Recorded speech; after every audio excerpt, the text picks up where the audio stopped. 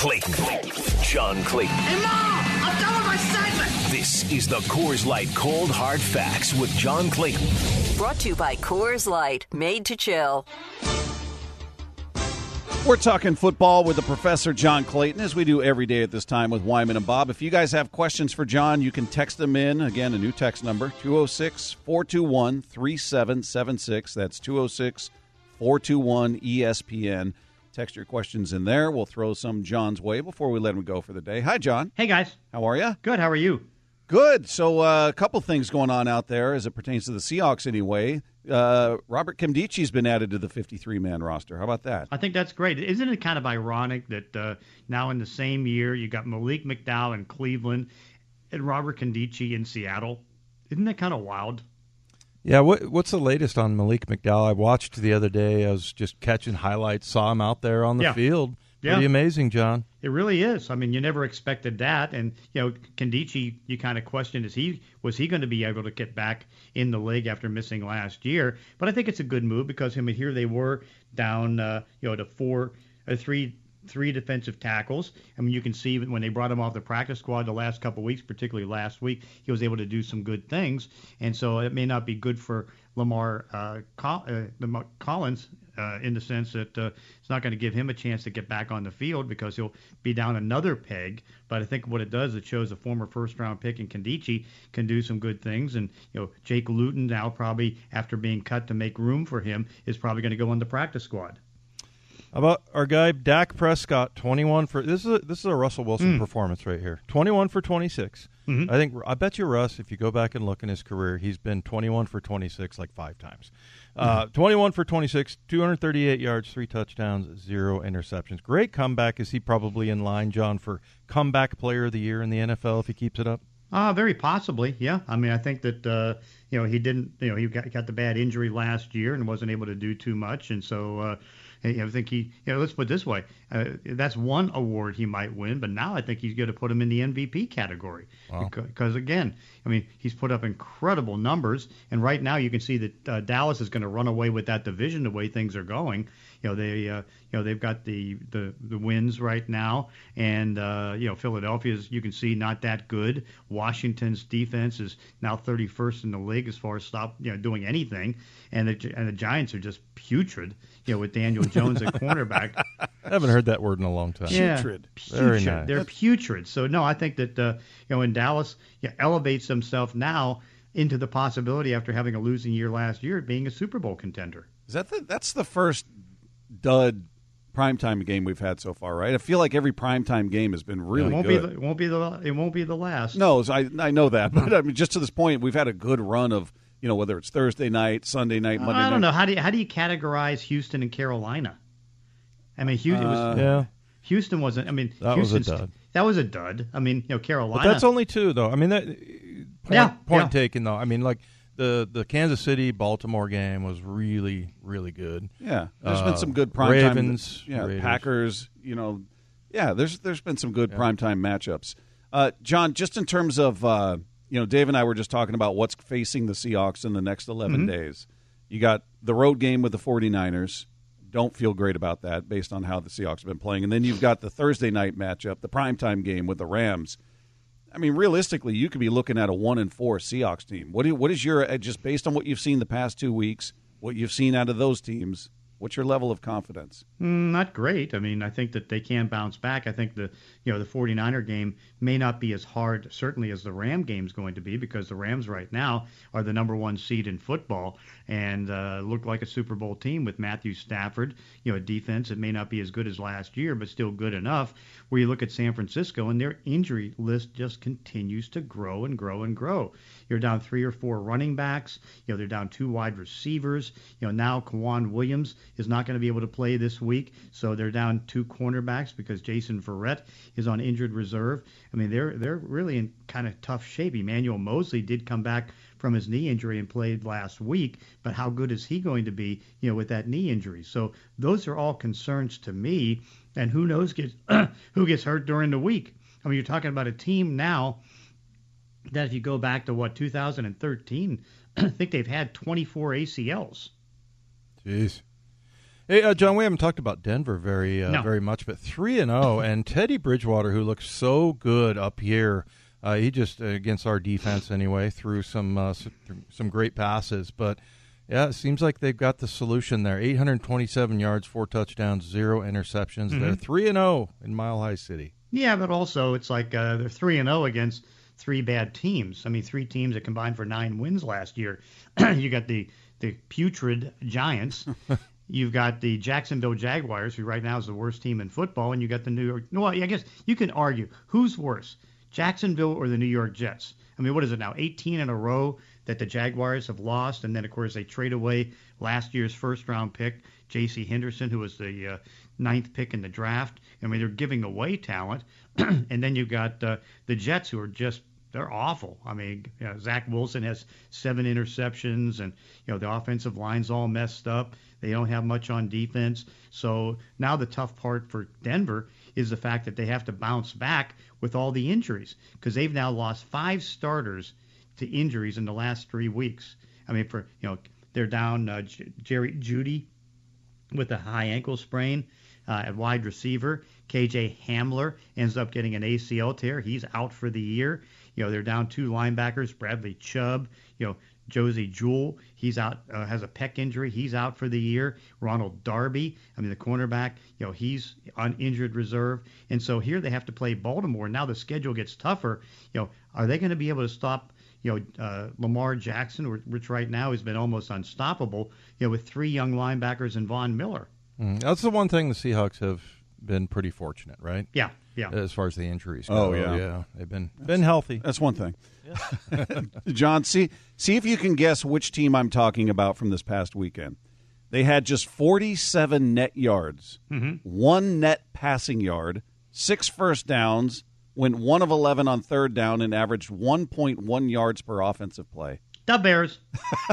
Can you? The Bears. That's unbelievable. Yeah. Fields went 6 of 20 for 68 yards and was sacked 9 times in this game. And now they're saying, well, all 3 quarterbacks are under consideration for a start this weekend. Talking about Dalton, who's dealing with a knee injury. Fields injured his hand, but apparently said he's okay. And Nick Foles is a guy that we forgot about that's out there. So I don't know. What do you do if you're the Bears and you ran your rookie out there and he just got his tail kicked and was terrible?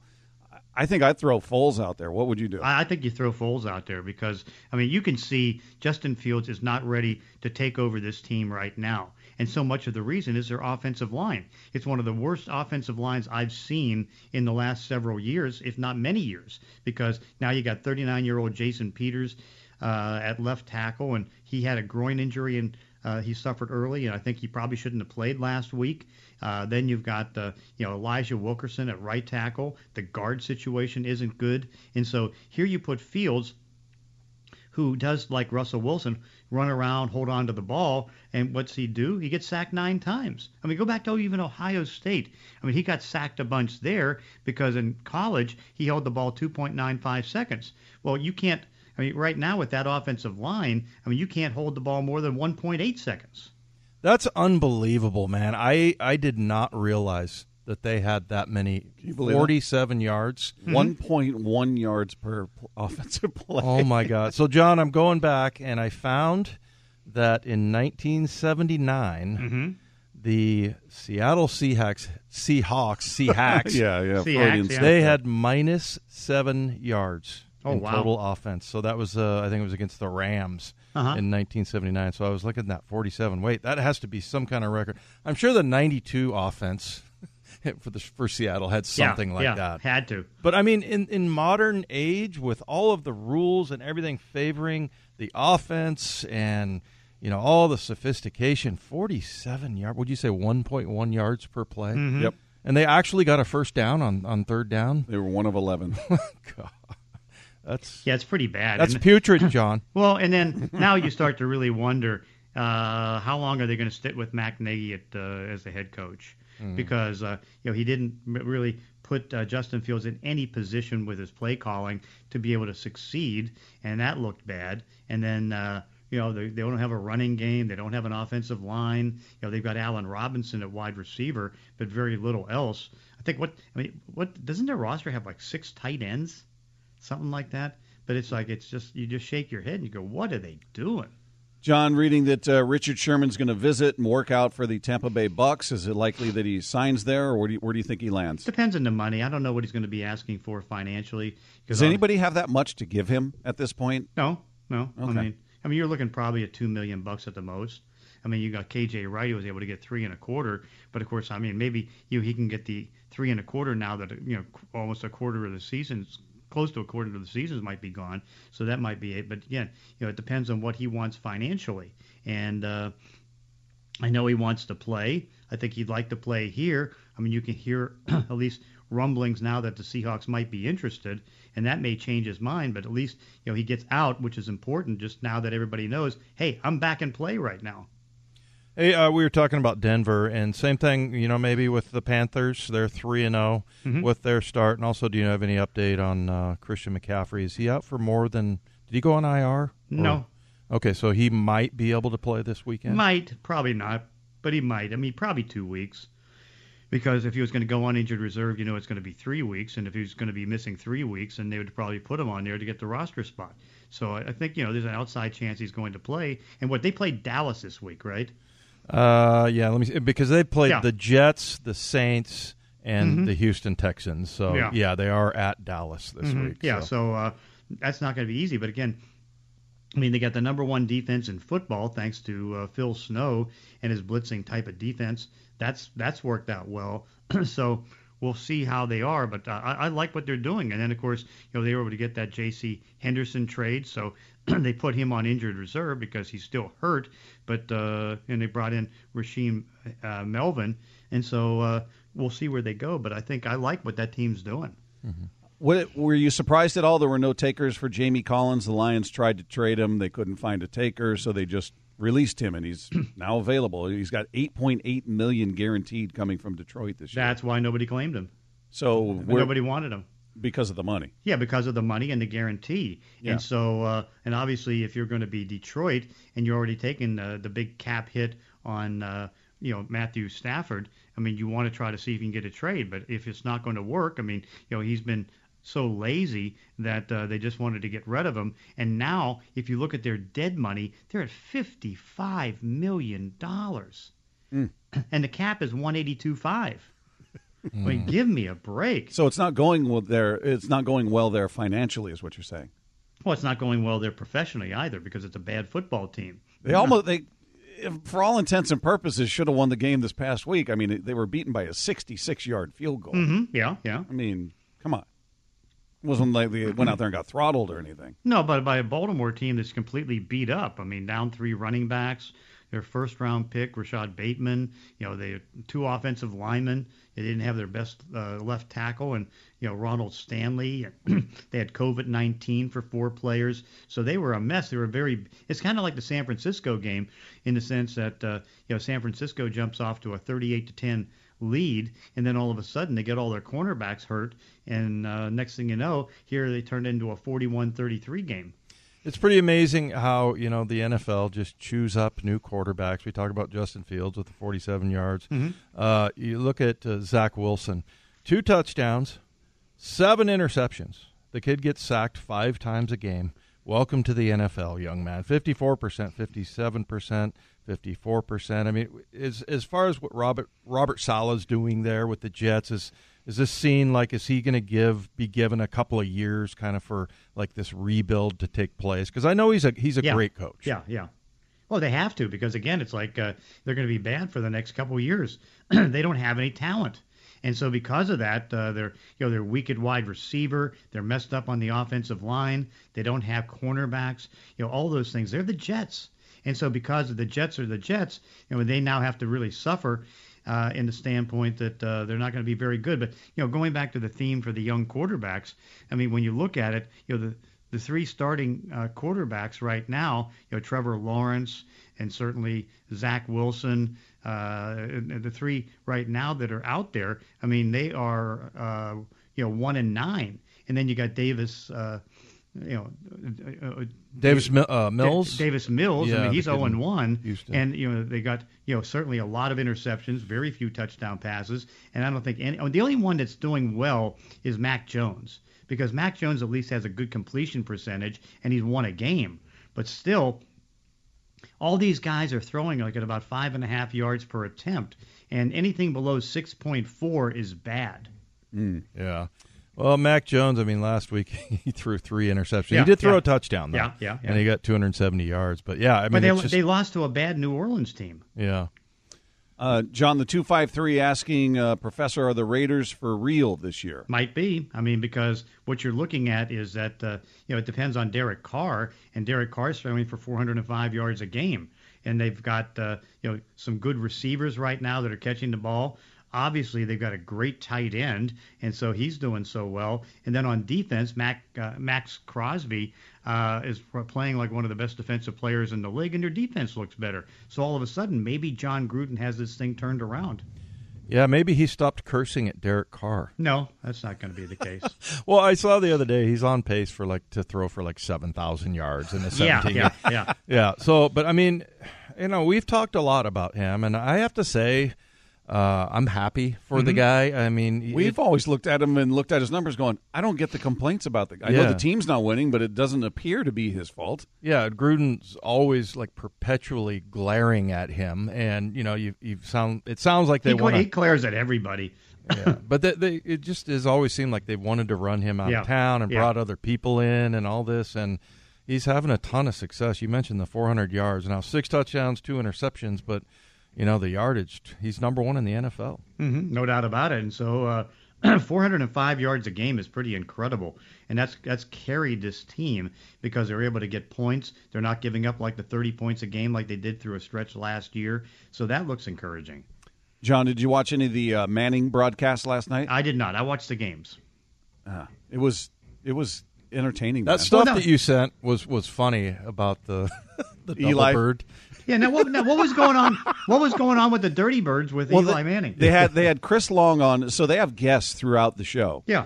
And Chris Long was one of the guests, and he played for the Eagles at one point. And they were talking about Philadelphia fans, and Eli saying, just how rough they were. And I think he was talking about a little kid giving them double birds. Flipped off by a 9-year-old. Yeah, and he was holding up his hands. He wasn't doing it. And then he was like, "Can I do it? Can I?" And then Peyton's egging him on, like, "Yeah, go ahead, Eli, do the double bird." So he did it. And apparently, they went to a commercial break, and the producers obviously got to him, and they came back, and hey, sorry about that. I thought they'd blur it out or something like that. And Peyton's going, "Yeah, my bad. I egged him on." And, it's just, I thought it was funny. Yeah, but it's I find it entertaining, and even more for me is I love the inside of people that play the game. I've been sitting there peppering Dave with questions during the break on some video stuff of the Seahawks, but hearing those guys as the play's happening, and they're going, yep, you see where the tight end is, that's when you know it's this coverage, that's when you know this is going to happen. That in this case, you want to move this guy here and you want to throw the ball here. Just hearing, I love that stuff. And they're very good at it in a casual way of just having that conversation with each other. Yeah, no doubt. I mean, Peyton's just amazing how good he is. I mean, he's either going to do one of two things. He's either going to be the full-time ESPN person as an analyst, or he's going to be buying the Denver Broncos with somebody else. Yeah, I wonder if he gets back into coaching. I mean, the thing is, when you have that much money and, the coaching thing is such a grind. Mm-hmm. I mean, he won't coach. I mean, he can be a GM. I mean, I can see him do that. Yeah, maybe. I just like the notion of which, we've been to Philadelphia, John, the 9-year-old flipping them off. Oh, yeah. They start him young there. John, quickly, what's your level of concern with the Steelers and Big Ben? A lot. Because that offensive line's terrible. He's getting hit too much. He's already got the problem on his left arm with the injury. And so it's like I'm worried about him. To me, it definitely looks like it might be his last year. John, we appreciate it. We'll talk tomorrow. Okay, sounds good. All right. If you missed any of today's Cold Hard Facts, brought to you by Coors Light, made to chill, download the podcast at 710sports.com. Yeah, that was – did you – oh, you were at the Mariner game. You didn't get a chance to see it. Yeah, but you sent the highlights, and I watched that part of it, and like that Peyton, the big brother, was like, "Well, I was egging him on." But he was like, "Go ahead, do it, Go ahead, do it." like Eli's this little kid that got in trouble because his brother was egging him on. Oh, that was so funny. Chris Long sitting there the whole time, just smiling, grinning ear to ear, like, "Yeah, they did it. They did it." All right, coming up. It's the most fascinating decision of the season for the Mariners, and we'll break it down next with Wyman and Bob on 710 ESPN Seattle.